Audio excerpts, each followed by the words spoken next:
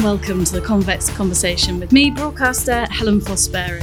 Holocaust Memorial Day has just been marked, a moment to remember the millions of people murdered in the Holocaust under Nazi persecution and in the genocides which followed in Cambodia, Rwanda, Bosnia and Darfur. In 1941, the Nazis and their collaborators began the systematic murder of Europe's Jews. By the end of World War II in 1945, it's estimated 6 million Jewish men, women and children had been murdered in ghettos, mass shootings, concentration camps and extermination camps. The Holocaust destroyed centuries-old Jewish communities and cultures in Central and Eastern Europe, shaking the foundations of modern-day civilization. John Hajdu is a survivor of the Holocaust in Hungary and author of Life in Two Countries, a book about his experiences. He was about 4 years old in 1941 when Hungary joined the war, and life for Hungary's Jewish population became more restricted as anti-Semitism took hold. His parents both survived concentration camps, and after the war he lived with his mother under the subsequent socialist regime in Budapest. John came to England as a 20-year-old refugee in 1957, wearing clothes given to him in Vienna, speaking little English, forced to make his way in an unknown new world. And England has remained John's home. Today I'm at John's house in North London for a cup of tea and a shortbread biscuit to hear some of his and his family's remarkable stories of resilience and survival. John, it's lovely to meet you. Thank you so much for having me. You've taken me by surprise because as I sat down, you've handed me a beautiful portrait of yourself that's just been taken by Rankin. Tell me about this extraordinary photograph. Thank you for asking me to talk to you. The more I talk about my experience, the more important it is that more and more people hear about my experience and spread it around and make sure that what I went through should not happen again. I work with the Holocaust Memorial Day Trust as well as the Holocaust Educational Trust in order to go out and talk to as many people as possible.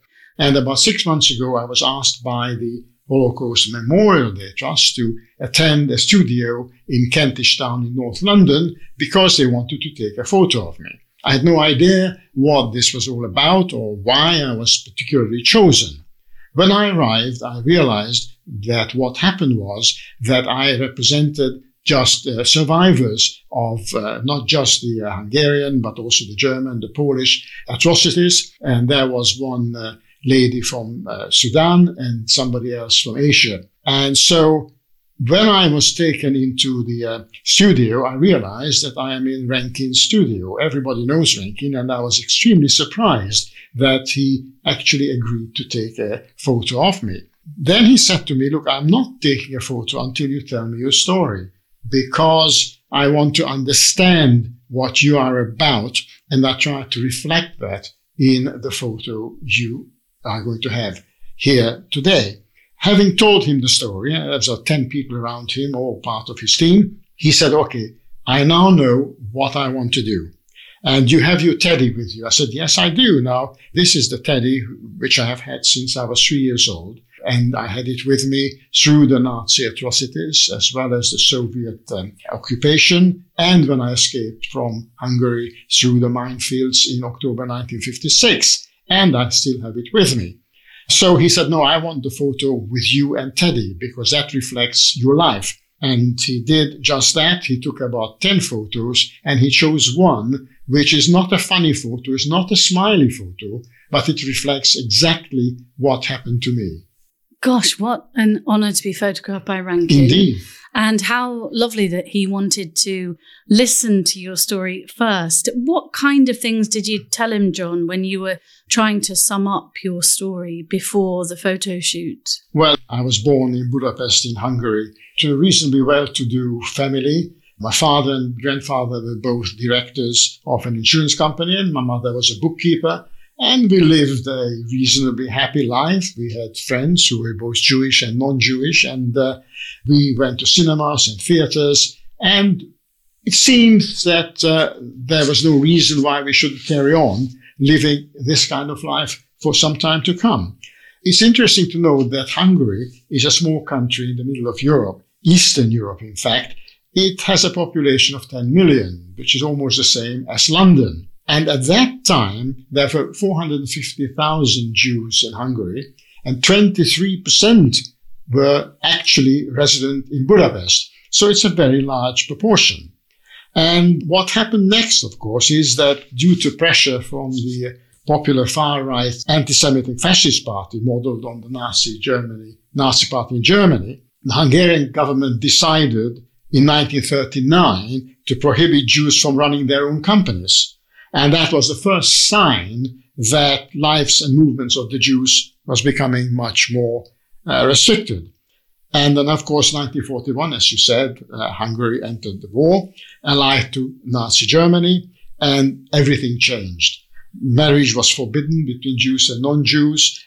You couldn't become a teacher or a journalist or a lawyer. And you couldn't go into a hotel or a restaurant or use cars, taxis, or trains. And from that time on, the Jews really had a very bad time. And what do you remember, John, from that time around 1941? Because, of course, at that point, you were still a very small boy. What memories do you have of what seemed a comfortable and happy life changing? How do you recall those changes? Well, I was only 4 years old, and it's very difficult to remember anything. What does a 4-year-old boy remember from a previous life? I would have said very little. Maybe the memories are simply the fact that everybody was sad. Everybody was worried. Nobody seemed to know what's happening next. Our lives have been restricted and were changing from day to day. But that's probably all I can remember.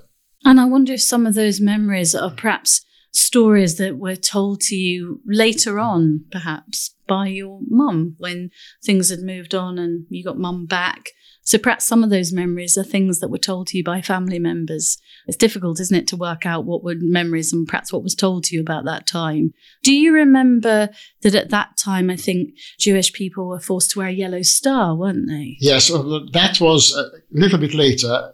It was in 1943, by which time I was, 7 years old, that my father was taken to a forced labor camp. And I certainly remember that because Mother and I had to visit him with food parcels. Because in the forced labor camps, there was hardly any food. They were beaten, some died, and not everybody survived. So I remember quite well taking the train and going to this labor camp just for a few minutes to see him and then come back and carry on with our lives. So that's the first active memory, I suppose, I have of what was going on. The next time I think I remembered anything seriously bad or wrong has happened to me was in March 1944, because that's when the Yellow Star order was given, when the Germans actually occupied Hungary. And what has happened then, that we had to wear a yellow star on our clothes. As a 7-year-old, it was a bit unusual for me to have a yellow star on my clothing, but I don't think I understood the seriousness of what actually was going on. But that, of course, got much worse, because the next step was that we had to move into a yellow star block of flats, which meant that there was a yellow star on the block of flats gate, and everybody knew that inside were Jews, and they were only allowed out for an hour and a half to 2 hours to queue for food, and we had no time to do anything else. Queuing for food meant that you were not allowed to buy anything like butter or eggs or rice, for example. So even that was restricted to a great extent. In fact, even radios were confiscated, and by that time, all Jewish banks were also frozen. Now, this Jewish house, this Yellow Star house, was where my mother, my aunt, and I were staying. And because by that time, all the men had been taken away, it was the turn of the women. So when the Nazi party and the Hungarian Holocaust party came round to herd together all the women, they came from block to block, floor to floor, flat to flat. And it was turn of my mother. And so she was taken downstairs into the courtyard. And my aunt realized what was going on. She grabbed me and rushed me across the corridor to a non-Jewish man's flat, who very kindly agreed to hide us in his cupboard. Now, if you think about this, if anybody would have noticed this, all three of us would have been shot. The owner of that flat, my aunt, and I. So there we were in a cupboard, hidden in the dark, and told to keep as quiet as possible in order to survive. And you can imagine that a 7-year-old boy being hidden in a cupboard was frightening. It was incredible. I don't think I can even explain to you the feelings of a young boy, but it was something I shall never forget. Was your little teddy bear with you in that cupboard? He was certainly in the flat. I don't remember if I took him into the cupboard, but I certainly recovered him after we had been in the cupboard if he wasn't with me. It's very difficult, John, to take in that this is in our living memory, and here you sit and that was your childhood, and I just can't imagine it. It's so important that you get out there like you do, and that you talk to people, and that you talk to schools. I mean, this must never be forgotten and never happen again. I can imagine it's really important to you that your story and that of other survivors continues to be told and is documented. Well, in fact, things got worse when we had to move into the ghetto. I think it's important that people understand that the Yellow Star block of flats was really almost like a holiday compared to moving into the ghetto. Because after all, the ghetto was a walled area of about 50,000 Jews in about 290 buildings and about 20 people in each flat, where we had hardly any food. We had horse meat or drippings. I don't know what we ate. Buckets of water were brought up from downstairs. There were dead bodies on the pavements. People were dying of typhoid or dysentery. So that was probably the worst so far of my life. And then when we stayed in the ghetto for some time, the Soviet Air Force was approaching by then, and they bombarded the town. And in fact, our building was hit. And fortunately, we were in the cellar hiding, and so we survived. And then the Soviets actually arrived in Budapest and freed us in the ghetto. And that was on the 17th of January 1945. And what's important here, that the Germans mined the ghetto in order to blow us all up. But fortunately, because of the rapid advancing of the Soviets, they didn't have time. So again, this was the second time I survived. First in the cupboard and now in the ghetto. Just going back to the cupboard, John, how long were you there, and what kind of things did your aunt say to you to explain what was going on and why you had to be quiet and why you were hidden in a cupboard? Well, the first point is that she couldn't say anything because you had to be quiet. But I would say it was probably around half an hour to an hour. It certainly seemed like ages. It's very difficult to figure out how long I was staying there. And this is what I always say when I give talks. Try, go into a cupboard, stay there in the dark, and see how long you can stay there without starting to worry what's happening to you, without getting frightened. So I would say it's less than an hour maybe.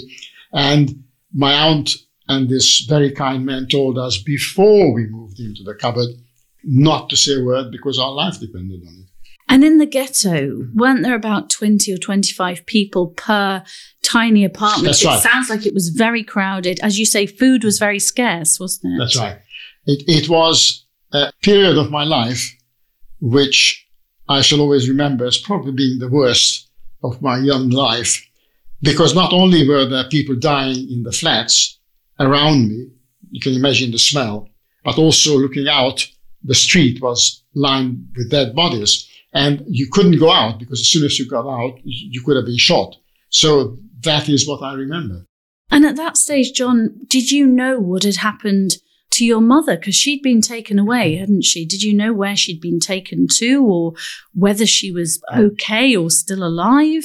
No, we had absolutely no idea where my father was, who was in a forced labor camp, whether he survived or not. And no, I had no idea where my mother was taken, and we presumed that she died in whichever camp she went to. Gosh, you just can't imagine that, can you? I mean, you were such a small child going through all of that. Exactly. And that's what happened next, because when we came out of the ghetto into a totally ruined town, buildings from fire, demolished, we didn't know what was going on, we didn't know what we were going to do. That's how my aunt and I. And we found out from a relative or a neighbor, I can't remember, or even an acquaintance, that my father and my uncle escaped to neighboring Romania, to a Hungarian part, because Romania used to belong to the Hungarian Republic, if you like, in the older times. And the Soviets have freed Romania before they came to Hungary. So that's why my father and my uncle went there, because they had a friend living there. And they started a small shop there. And that's where I went with my aunt. And in fact, I went to a school there and started to live reasonably normal life, not knowing what happened to my mother. By that time, of course, we heard rumors that people in concentration camps died.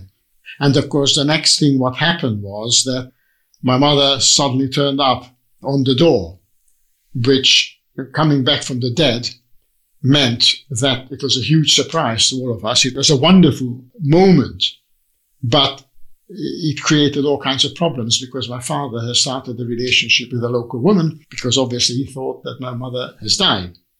So when my mother saw that, she decided that there's no way that she can leave me there. So she took me back to Budapest, and we had to start yet another life, if you like. All over again. Yeah. And how old were you, John, when Mum turned up at the door? Roughly, how old were you? 7. I was just coming up to 8. So still such a young boy. And what had happened to her? Had she been in a concentration camp, and had she gone through some very tough times? She was beaten, her hair fell out, her teeth were smashed, her back was broken. Mentally, she never recovered, even many, many years afterwards. And it's very interesting that she never talked about it. People who suffered so much never wanted to talk about what happened to them. And even years after asking questions, she would not discuss what happened to her, how she survived. It's a miracle that she was just some of the few who survived when thousands have died in the concentration camp.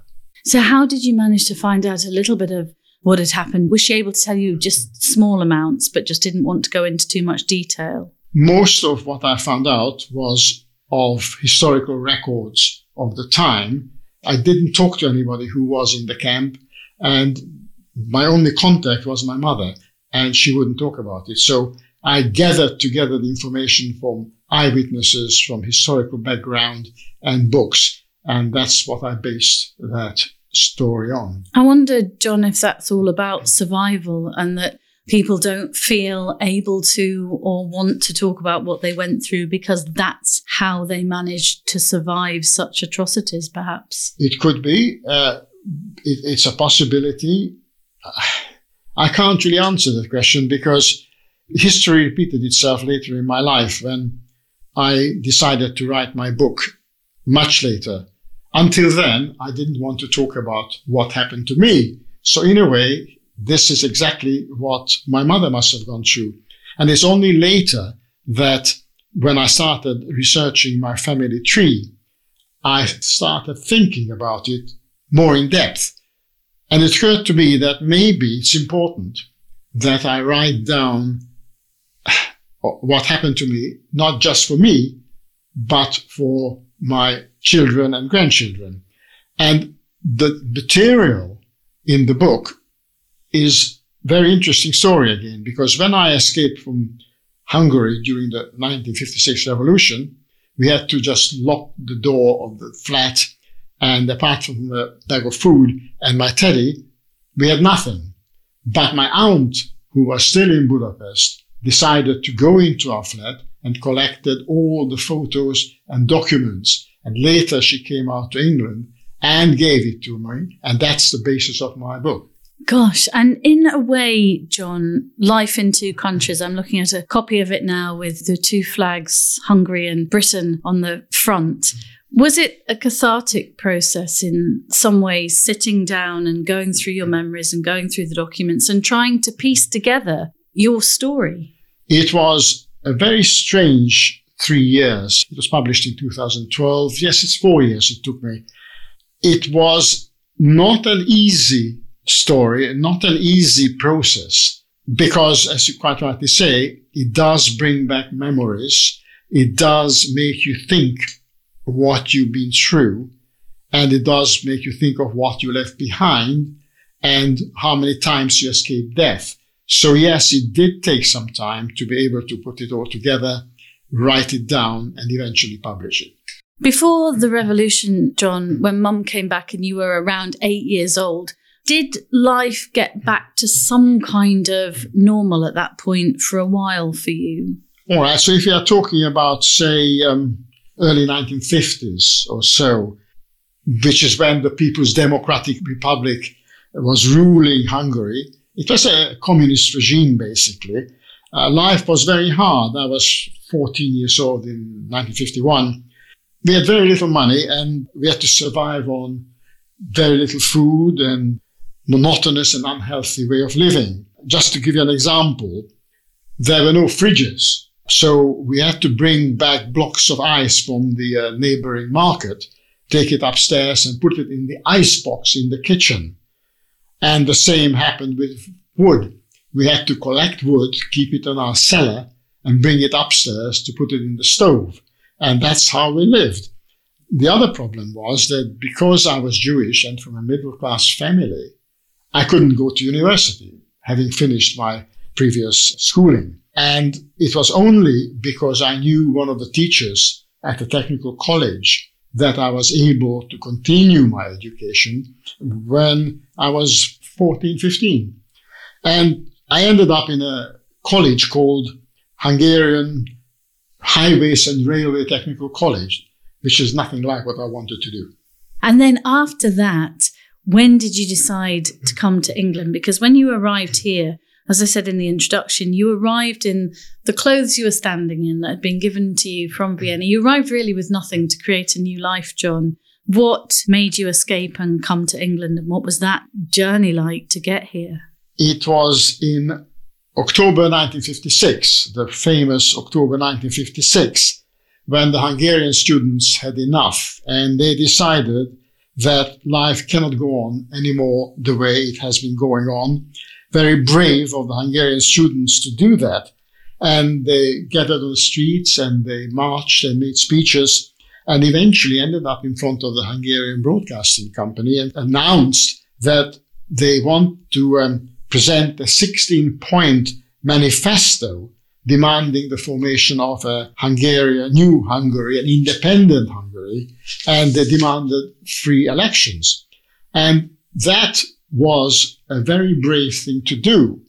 And that was probably the main reason why the subsequent uprising took place in 23rd of October 1956. And so a new government was sworn in and everybody thought that, oh, this is wonderful. We are starting a new life and the Soviets have gone and this is going to be a totally new way of living. This was, of course, not the case. And to give you an example, we lived only a few minutes from Parliament Square, where a huge crowd of 200,000 gathered to demand to see the new Prime Minister and just to demonstrate the joy of having a new government. And I was among these 200,000 people.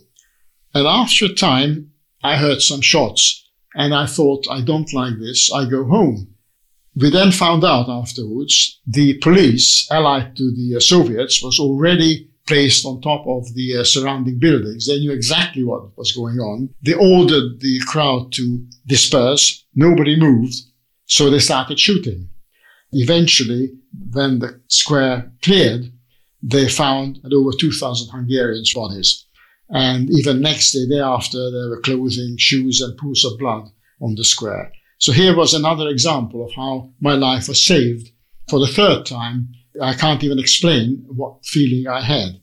By this time, Soviets, of course, started the complete surrounding of Budapest, Hungary, and they stormed the streets. And it became quite clear that by November 1956, the Soviets were in charge, and over 2,000 Hungarians were dead by that time. And is this at the point, John, where you realised that you needed to escape? Yes, we realized that we have no future in Hungary.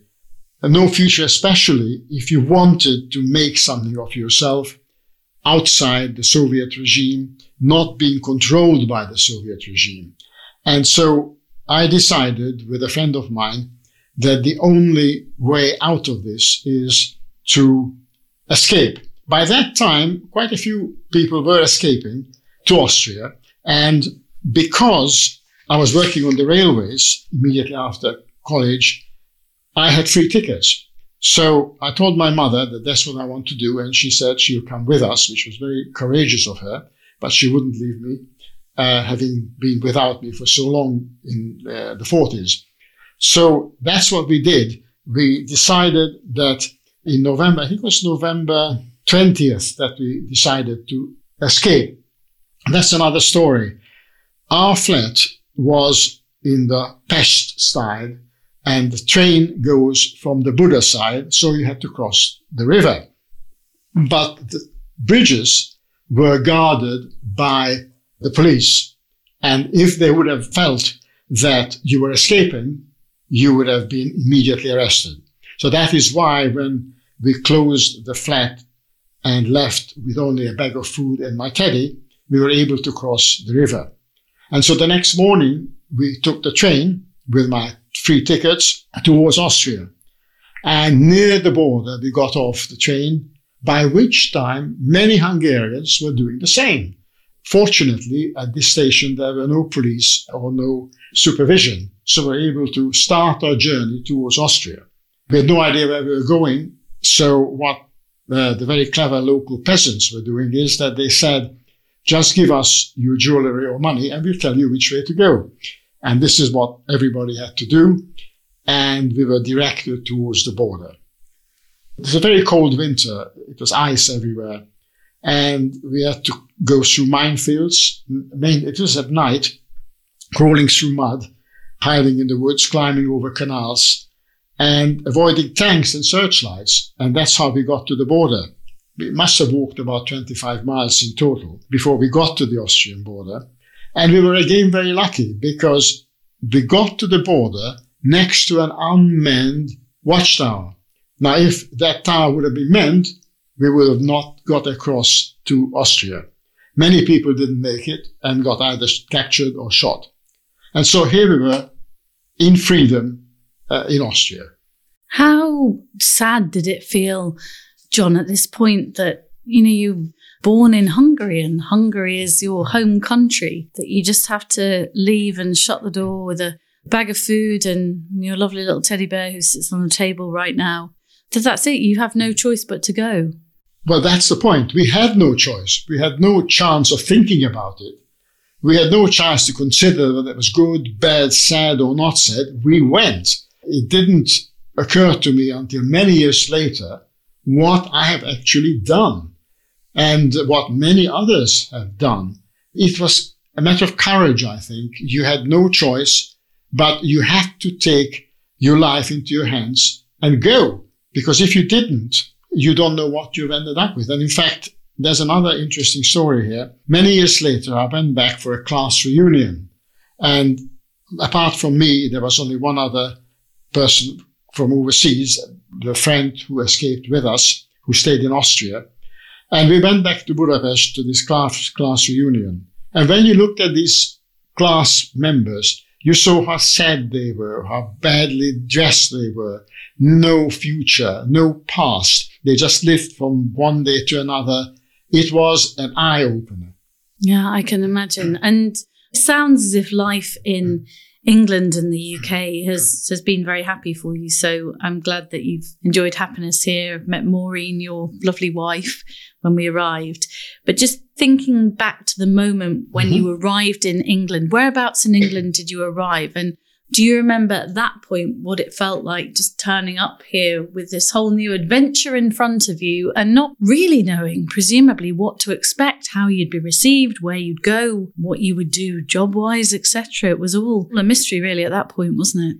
Going back to Austria, where we stayed in a camp where we were looked after by the locals, given food and given clothing, I heard that in Vienna, you can go and queue outside the British Embassy in order to get permission to come to this country. So I did just that. My mother was with me at that time. And I queued outside the British Embassy for a couple of days, I think. And I got one of the last permits to come to this country. It was in January 1957. We were told that I've got 2 hours to get to the train station, which will take us to Ostend in Belgium and then across by boat to England. And I was 20 years old, and that was the first time I saw the sea. You can imagine what an unforgettable experience that is. Suddenly, you're standing on the ship and looking out, and you see the sea, and you see Dover coming up. It was an incredible experience. And so when we arrived to Dover, we were then put on a train and taken to Cannock Chase in the north of England, where it was a disused army camp, where we were given, again, food and clothing. And because I spoke some English, I looked after some incoming Hungarians twice a week, explained to them what's going on. And it kind of built up my strength and my courage. And I found out that there was a small camp, because this was hundreds and hundreds of us, a smaller facility to look after some Hungarians in Sussex, in near East Grinstead. So I thought, well, I will apply whether my mother and I can go there. Unfortunately, we were given permission to be transported to East Grinstead. And it was a disused, very old home. And that was the first time that I was able to relax and enjoy life and actually figure out what I might want to do next. And because that was only an hour away from London, I decided to come to London and find out what life is about. And you can imagine suddenly appearing in London, a town huge, I'd never seen anything like it before, totally overwhelmed. Fortunately, all the local organizations, the Jewish Refugee Committee and various others, looked after us, gave us money, gave us clothing, and eventually found us somewhere to live. And did you feel that England embraced you and gave you a warm welcome and somewhere that you would feel safe and that you could start to create a new life for yourself? Absolutely no question about it. I will always be grateful to the help I got into this country. And that is another reason why I have achieved so much and why I'm giving back so much, because I'm very grateful for what I was given on arriving here. John, when you go to schools and you deliver talks to various organisations, I'm particularly interested to know how children react to your story. I've been doing this for about 5 years now, and quite often the classes are about 100, 200 kids. And as soon as I start talking, there's dead silence in the hall. And I have slides as well. I have about 20 odd slides, which I use illustrating my talk, my youth, my escape, various points in my life.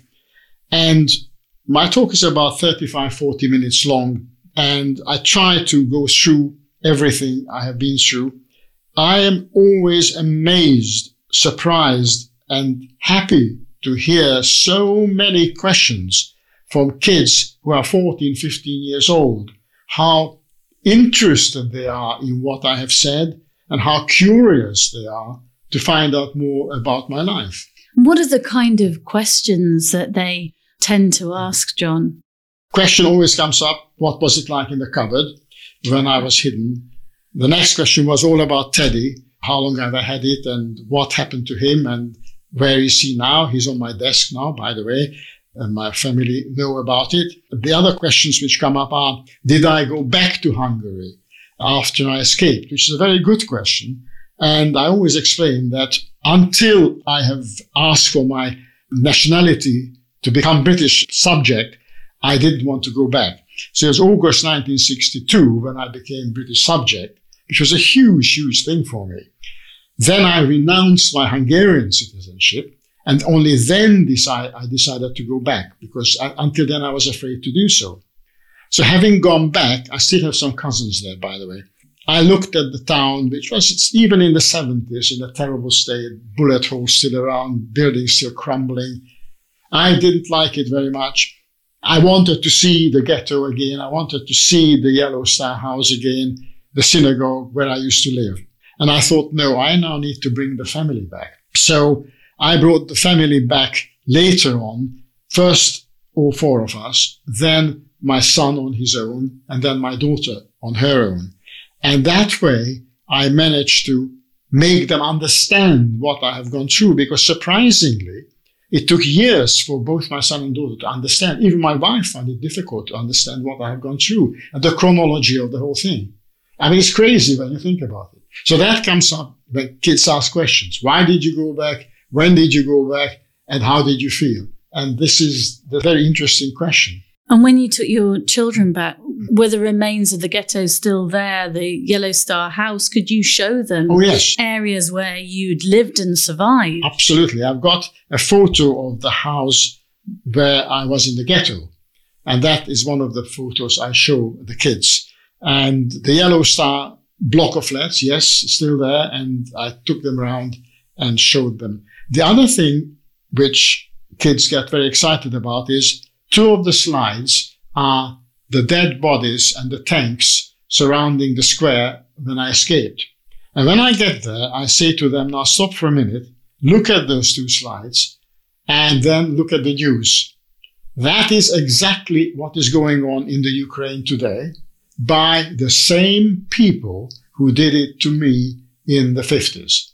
And that is something I explain every time to make them understand that history repeated itself. Do you think that helps perhaps bring it home to them that there we are in 2023, turning the news on, seeing the kinds of scenes that you're describing that as we do this chat, one's hoping we'll never see again. But as you say, it's in the news every day still, isn't it? Exactly. And this is the reason I give talks. That's one of the reasons I give talks. Not only because I want to tell them my story, but also to explain that atrocities are going on around the world. And amazingly, there are over 2,000 anti-Semitic incidents every year in this country. Still. It's quite frightening to think that we're still in that situation. And it's not a story really from the past that you're telling, because it has relevance today. The other reason I always say to the kids when they ask me about the book, I say, well, I wrote it partly because I wanted my family to have something. And by the way, the book is now in the Jewish Museum. It's in the Holocaust Museum in London. It's in the Vienna Library. It's in several places. But one of the reasons is for the family to have it. But the second reason is that people usually talk about what happened in Poland and Germany. Very few people talk about what happened in Hungary because it's a small country.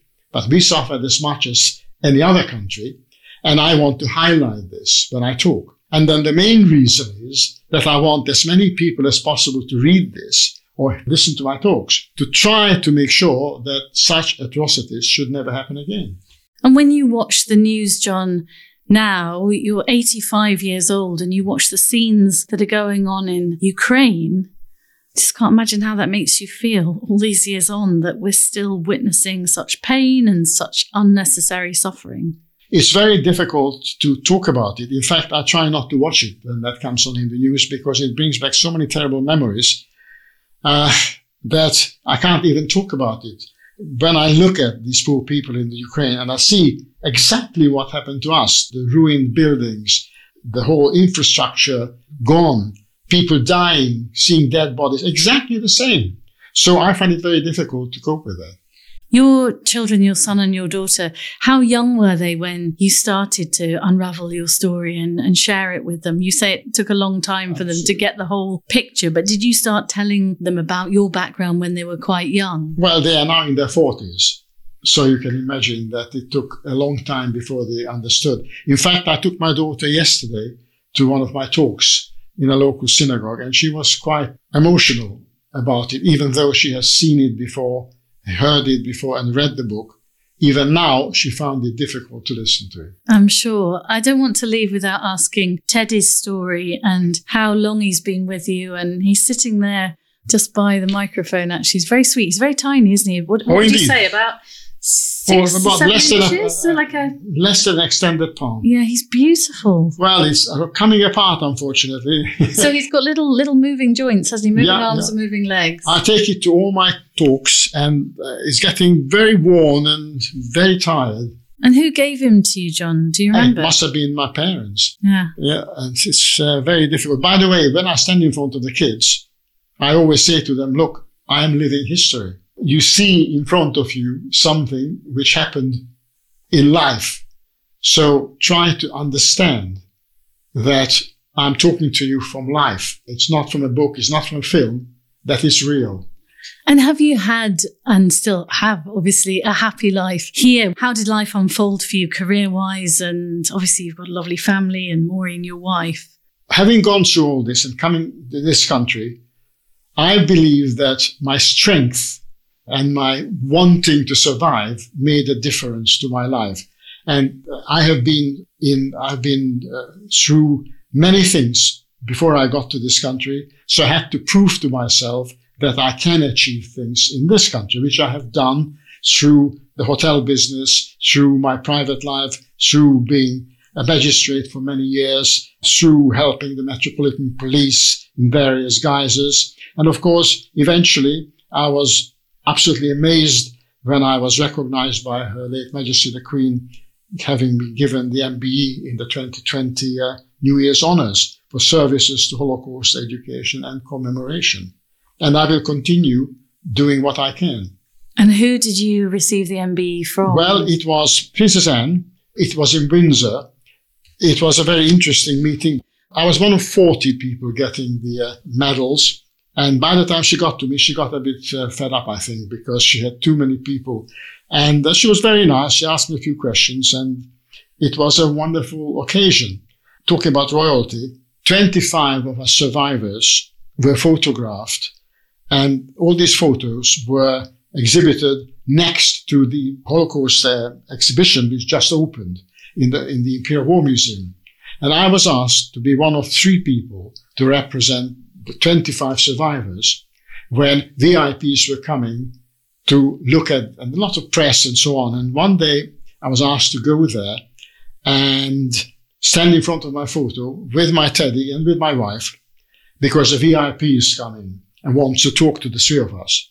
And it was Kate who came along, Duchess of Cambridge, and she was wonderful. And when she saw the teddy, both on the photo and with me, she could not stop asking questions about how wonderful and how she's going to talk to her children about it. And eventually they had to drag her away from me because she was enjoying our conversations. Oh, I bet she was. And of course, she's launched this big campaign now about how the early years are so important from a baby to 5. And gosh, you look at your early years, John, and what you came through when you were just 4 years old. Exactly. I'd just like to end with a final Rankin thought, if I may. I'm just looking at your beautiful black and white photograph. You're holding your teddy in front of you, and he's captured you, well, as he does beautifully. What did Rankin say when he heard your story before he started shooting your photograph? First of all, he couldn't believe what I have gone through.